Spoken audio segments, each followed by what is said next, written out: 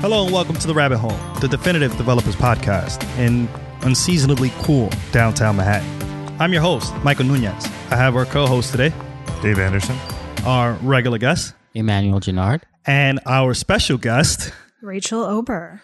And today we'll be talking about building bridges. And before we do, let's introduce our special guest today, Rachel Ober. How are you? I'm doing well. How are you? I'm doing all right. We're all here, unseasonably cool, downtown Manhattan, hanging in here. Warm. Staying warm. Yeah. I wore full-length pants today. Yeah. I was very excited about that because I love fall clothing and not like being able to wear more. Don't you say fall. It is not that time yet. It's just around the corner. Yes. Exactly. 17 weeks, it'll be snowing. Don't worry about it. So I heard that you enjoy building bridges. Yes, I do. Specifically, a couple years ago, when was that? 2013, I started an official chapter of RailsBridge in the New York City area. Oh, awesome. In 2009, RailsBridge proper started in San Francisco by the two Sarahs, Sarah Allen and Sarah May. Mm-hmm. And around that time in 2013, technology industry in New York City was still relatively new. It was very difficult to find space to hold free events. And I was looking to build a community of people who wanted to volunteer and teach people how to code for the first time. And I built this, I used a tool, it's called Bridge Troll, and it sends out a message to people who are interested in these workshops. And is this like a homegrown tool for RailsBridge? Yes, it started as a tool for RailsBridge, and now it's used for many different chapters, many different kinds of bridges. And we put our events up there. We sell out, quote unquote, because it's a free workshop, within about 24 hours. Oh, nice. And we open the event 2 weeks before we plan to hold it. We get a bunch of repeat volunteers coming back because they love it, or at least they tell me, and they keep showing up. And and what we do is it's a 1.5 day workshop. We start usually on a Friday evening after work around 6. We get people set up on their machines. From scratch, like people who have not developed before? Or? Usually, though we have started seeing people who have either taken some type of intro class, or they're currently in a boot camp and they come in with some type of Ruby setup, or they've tried installing Ruby and Ruby on Rails on their machine, and along the line, they just couldn't figure it out. They need some help.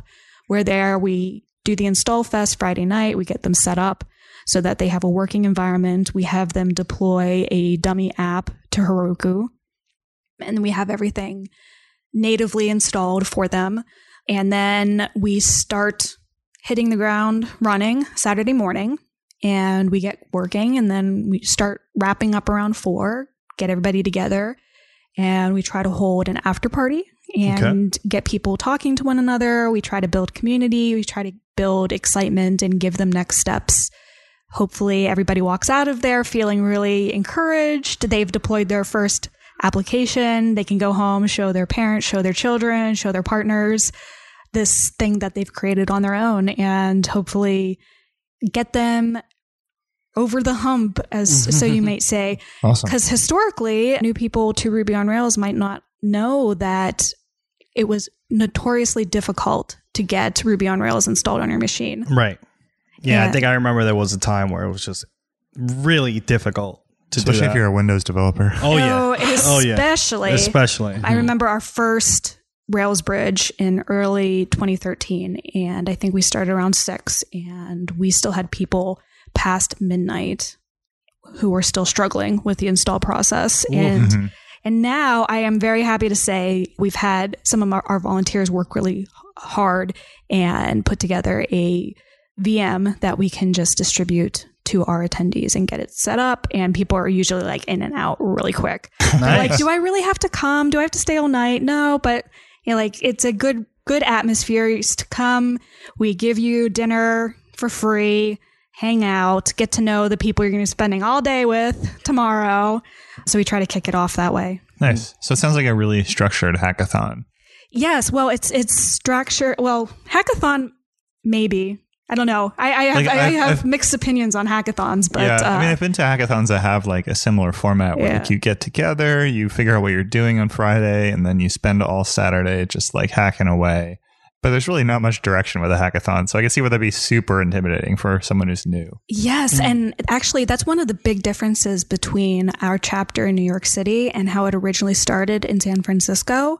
So if you've ever worked or been to the West Coast, they're very laid back there. And historically, those workshops, they run them practically every month out there.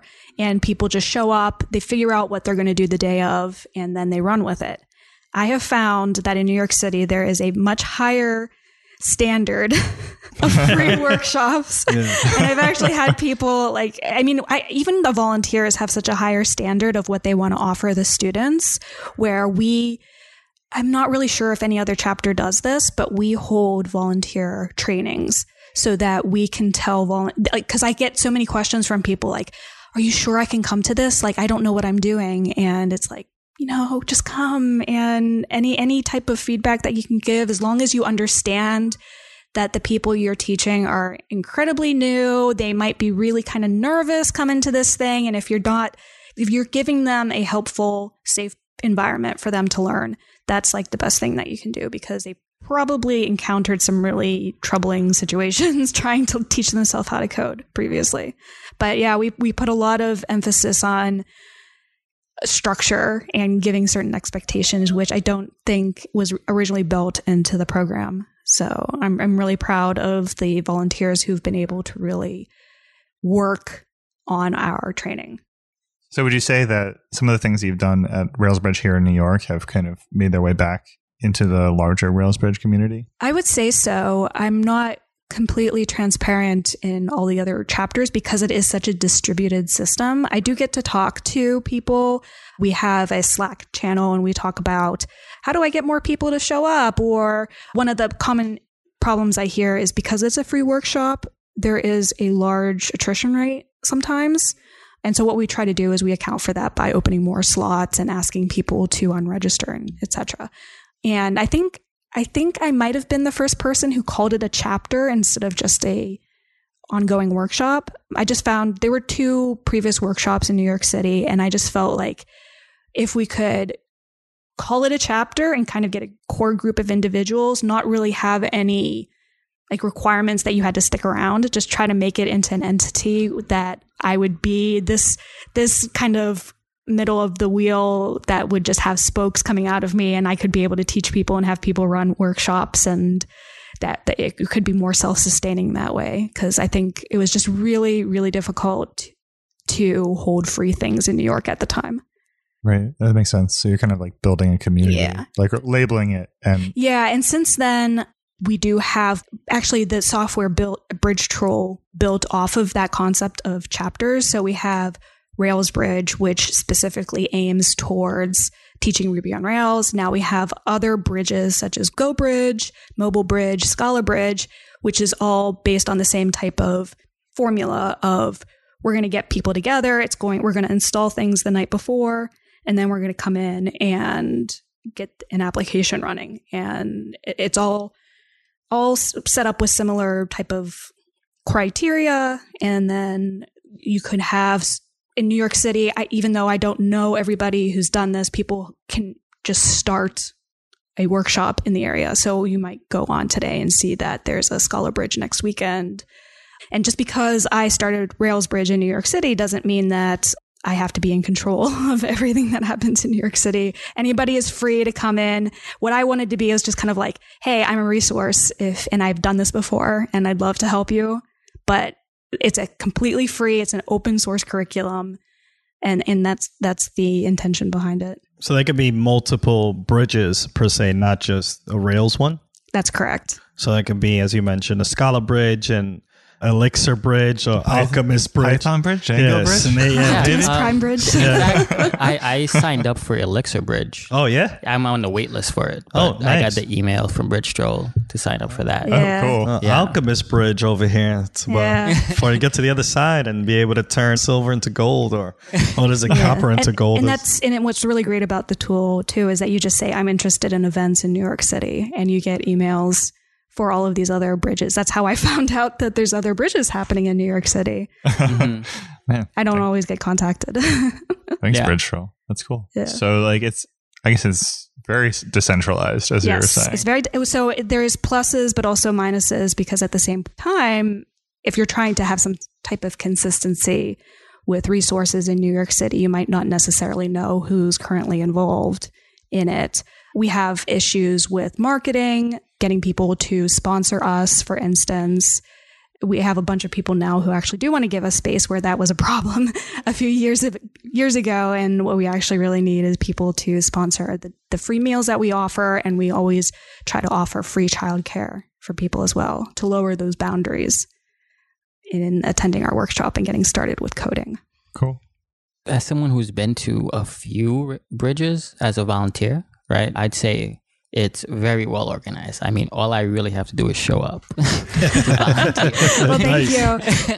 Yeah, and also I've been to the volunteer training and a few. I think I've been to one Install Fest, but yeah, it's really like, so what I've noticed is that there is a pretty good sort of cadence to the day, where around 9 o'clock on Saturday, we show up, introductions are made. Rachel or whoever it might be leading that bridge that day will like have something to say about it and the history of RailsBridge and what we aim to do today and things like that. We break up into groups, beginner, intermediate, advanced. And really, each time it's really, for me anyway, I find it to be really eye-opening in terms of like the questions the students ask, or questions that I may have had myself a long time ago, but I maybe just forgot about or don't even worry about now, but they ask them again and I have to like dig deep to find a reason and why and try to explain the best I can. It really, I feel like, keeps me grounded. And so I recommend people... Gets you back to your roots. Yeah. I recommend people, anyone who's interested, to try and do a volunteer workshop, even if you don't think you can teach. If you've been doing Rails for, I don't know, 3-6 months regularly, if you've been through a boot camp, you can probably help somebody. Oh yeah, there's a place for everyone to give back in RailsBridge. Honestly, people are, well, we try to do is we try to get people to come back. If you've taken one workshop, we invite people to come back. Please take it again. We have a different curriculum. So as you mentioned, we have beginners, intermediate, and advanced. And after that, we suggest people, I mean, everybody's asking me like, oh, what do I do next? And can I give back? I really want to help. What can I do? And just come back, be a volunteer. And that doesn't mean you have to stand up in front of everybody and teach the curriculum. If you're sitting at the back of the classroom and you're noticing somebody's struggling, you can step in and say, hey, I noticed that you're not working on the assignment. Is there a question that you have that I can answer? And that is one of the most helpful things that somebody can do to help a new learner, is just kind of notice that they're struggling and answer the questions. Or even I tell volunteers, if you remember as a learner, you struggling at a certain point in the curriculum, like that you had historically struggled with something, be that devil's advocate in the room and say like, hey, talk to the teacher. Why wouldn't you do it this other way? Or, hey, can you try using this other example? Like, what if you reverse the list? Does it give you the same output, type of thing? And that usually sparks conversation in the room. So you can definitely be an educator that way. And then at that point, that really gives you a forum to get more comfortable being in front of people and saying, hey, maybe next time I'll try leading a discussion, or I will try teaching one part of the curriculum. And it's a valuable experience for everybody, because a lot of people then get that confidence to speak at conferences, speak at work, come up with their own curriculum, things like that. Is the curriculum like constantly evolving, or is it? Yes, so definitely we have to keep up to date with any future versions of Ruby Rails operating systems, especially the Install Fest changes all the time. But we also try to take any type of comments that people have during our retrospectives at the end of the day, saying, hey, this was really hard for me to understand. Maybe if you put an illustrated example or a video or something in, that's a change that we can then contribute, because it is open source, and create a pull request, and it can get merged back into the curriculum. Awesome. So Emmanuel had mentioned about, as a volunteer, there is like RailsBridge has like a template, I would call, that teaches the volunteer how to onboard onto the program to then help the people who are taking the RailsBridge.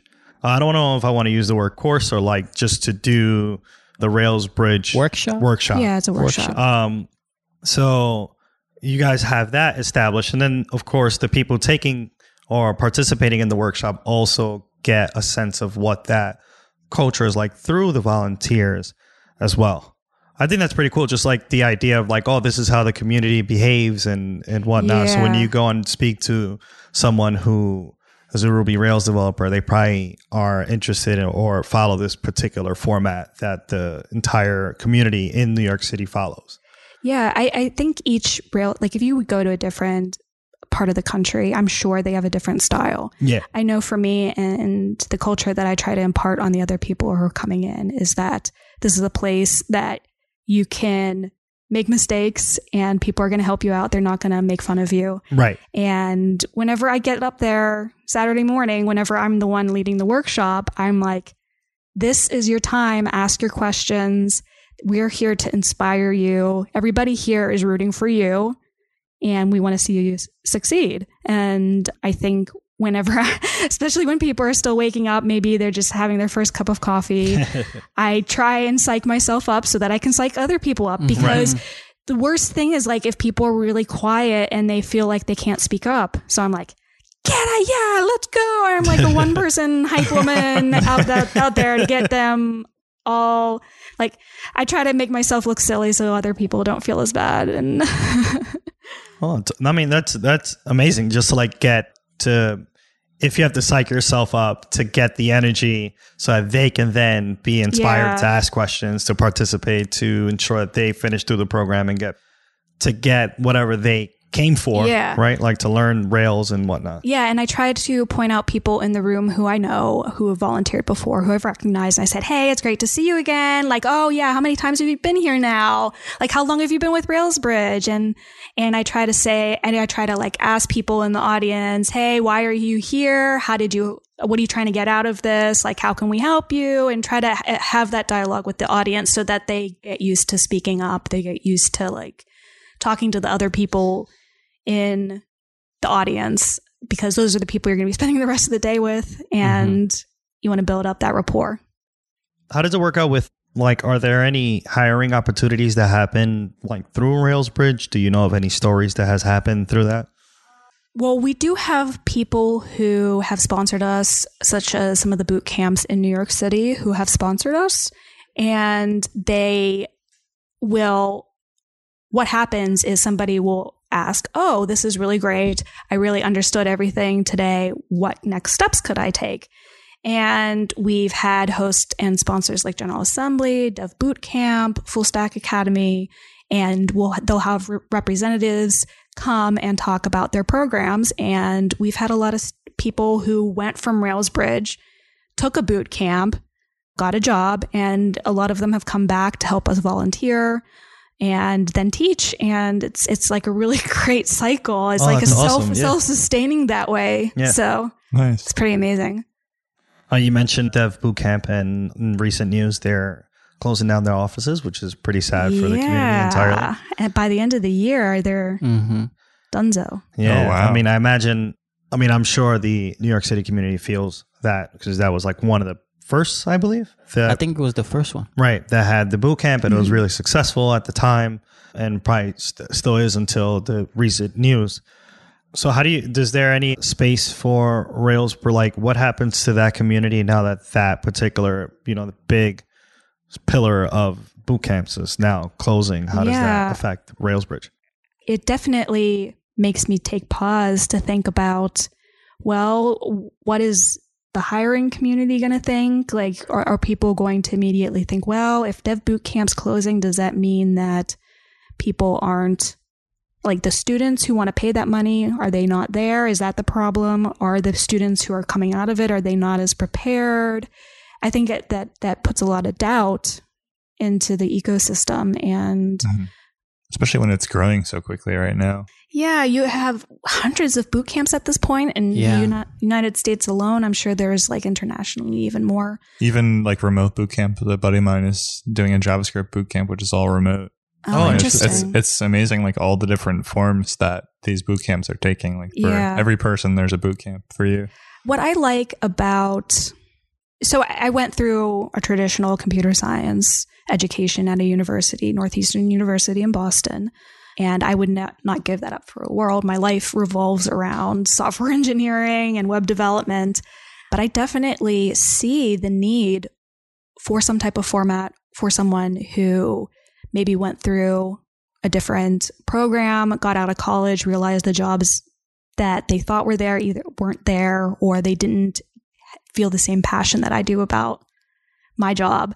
And they want to try software engineering. And I think I want to see a world where we can take these individuals and give them a healthy community to come into. And I do think Dev Bootcamp and Code Camps in particular have been a good forum.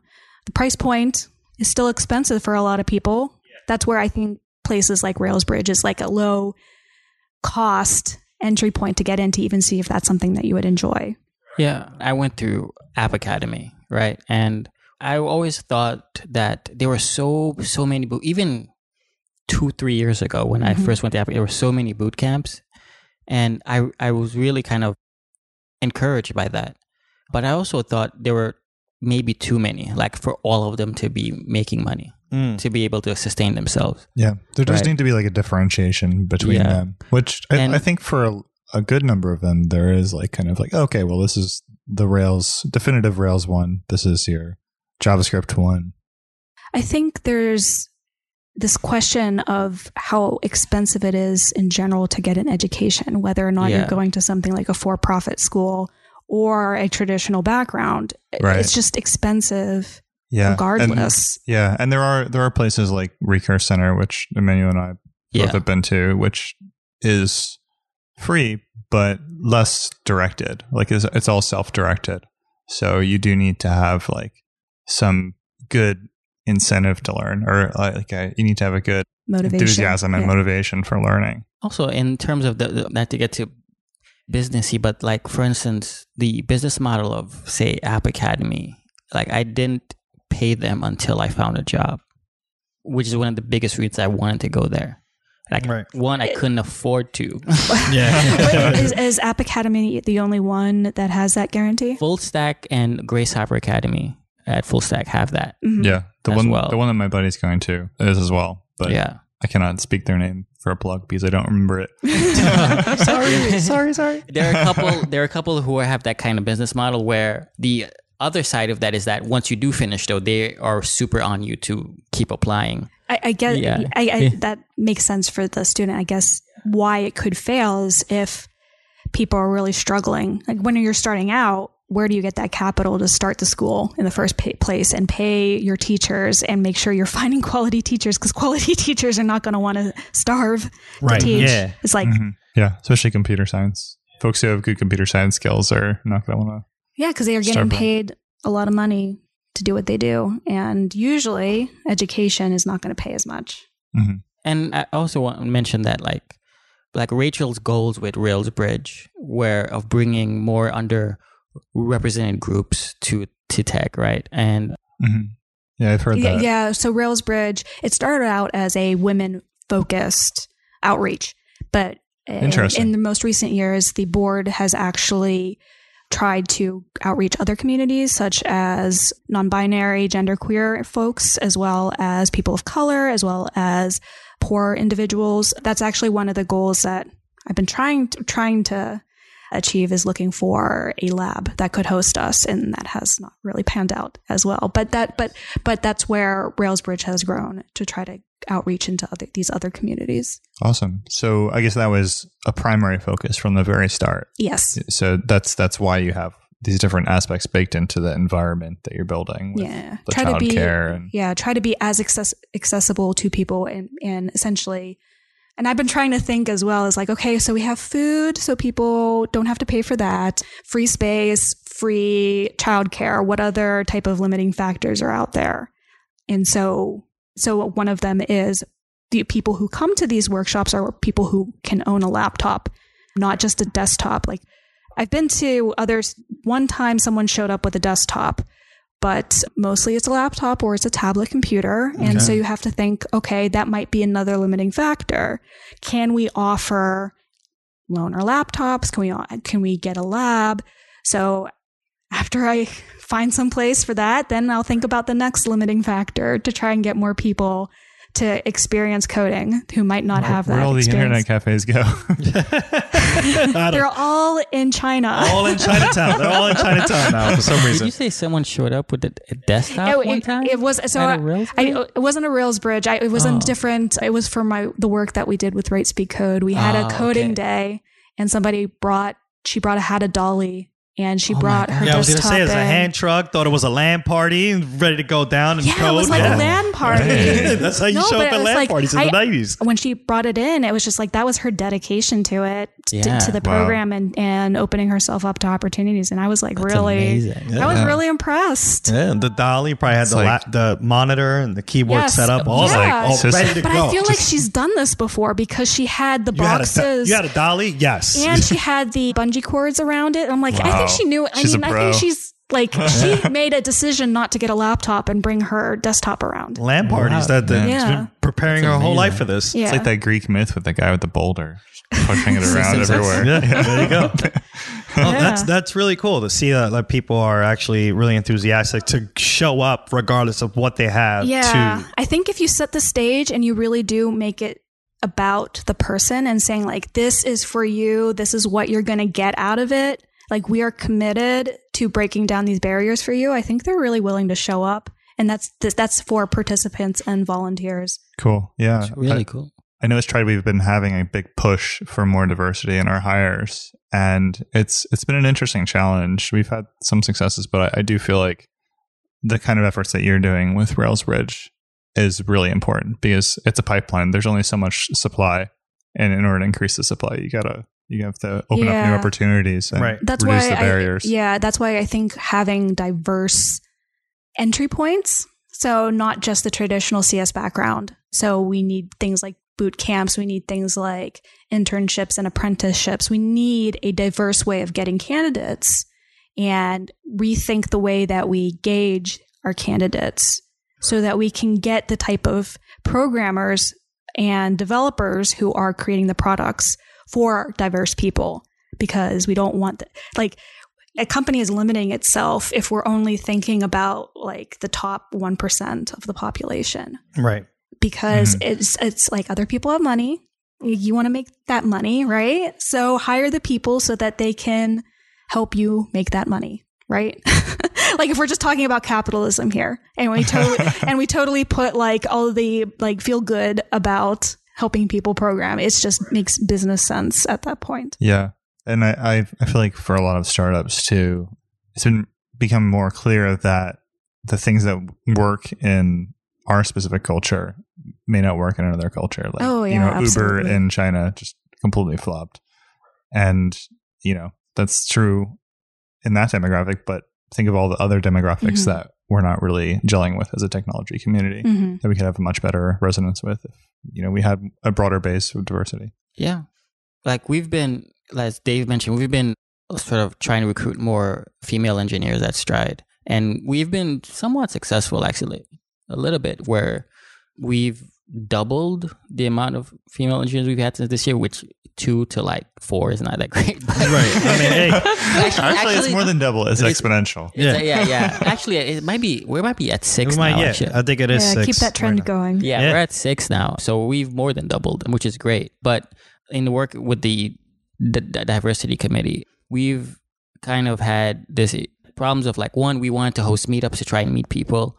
We don't have a space to do that, right? So we've been trying to find other ways. We posted on different job boards and maybe field focus job boards. Our recruiters have been doing a really good job of like literally like going through LinkedIn and like trying to target women's, hey, have you thought about joining Stride? Right. And see, that's where events like RailsBridge, I try and sell it as a great place for recruiting, not necessarily the students, but these people who are so involved in volunteering and caring about that, wouldn't you want somebody like that to join your team? And so that's a great time to recruit somebody and say, like, here, join. I gave money to RailsBridge. Yeah. Here, give me your ear for a minute as I pitch you. Yeah, definitely. Awesome. Rachel, it was great to have you. Thank you so much for having me. This was great. Yeah. How can people reach out to RailsBridge? So RailsBridge is at railsbridge.org. If you're interested in volunteering or attending one of the workshops in New York City, you can find us at RailsBridge NYC.org. Okay. And we're everywhere else on the web at RailsBridge. Awesome. Anywhere on the internet where people can find you? All the social networks I know of, I'm usually Rachel Ober. Okay. There are other Rachel Obers emerging. Okay. Yeah, to find them and shut them down. I am not on Snapchat because another Rachel Ober snagged that name because I was like, I'm too old for Snapchat. And then whenever I actually found a use for it, I'm like, darn it. Okay. Now you're Rachel Ober too. Yeah, the real Rachel Ober. You can do that one too. Yeah. Awesome. It's great to have you here to talk about RailsBridge and all the things it's done for the community. I'd like to thank the co-host, Dave. Thanks for stopping on by. Yeah, thanks, Mike. Emmanuel, it's always great having you on the board. It's been a while. It's been a while. Yeah, the regular guest. Hopefully more regular. Yeah. Awesome. Rachel, again, thank you for coming on down. Greatly appreciate it. You can reach us on twitter.com/RadioFreeRabbit. This is The Rabbit Hole, and we'll see you next time.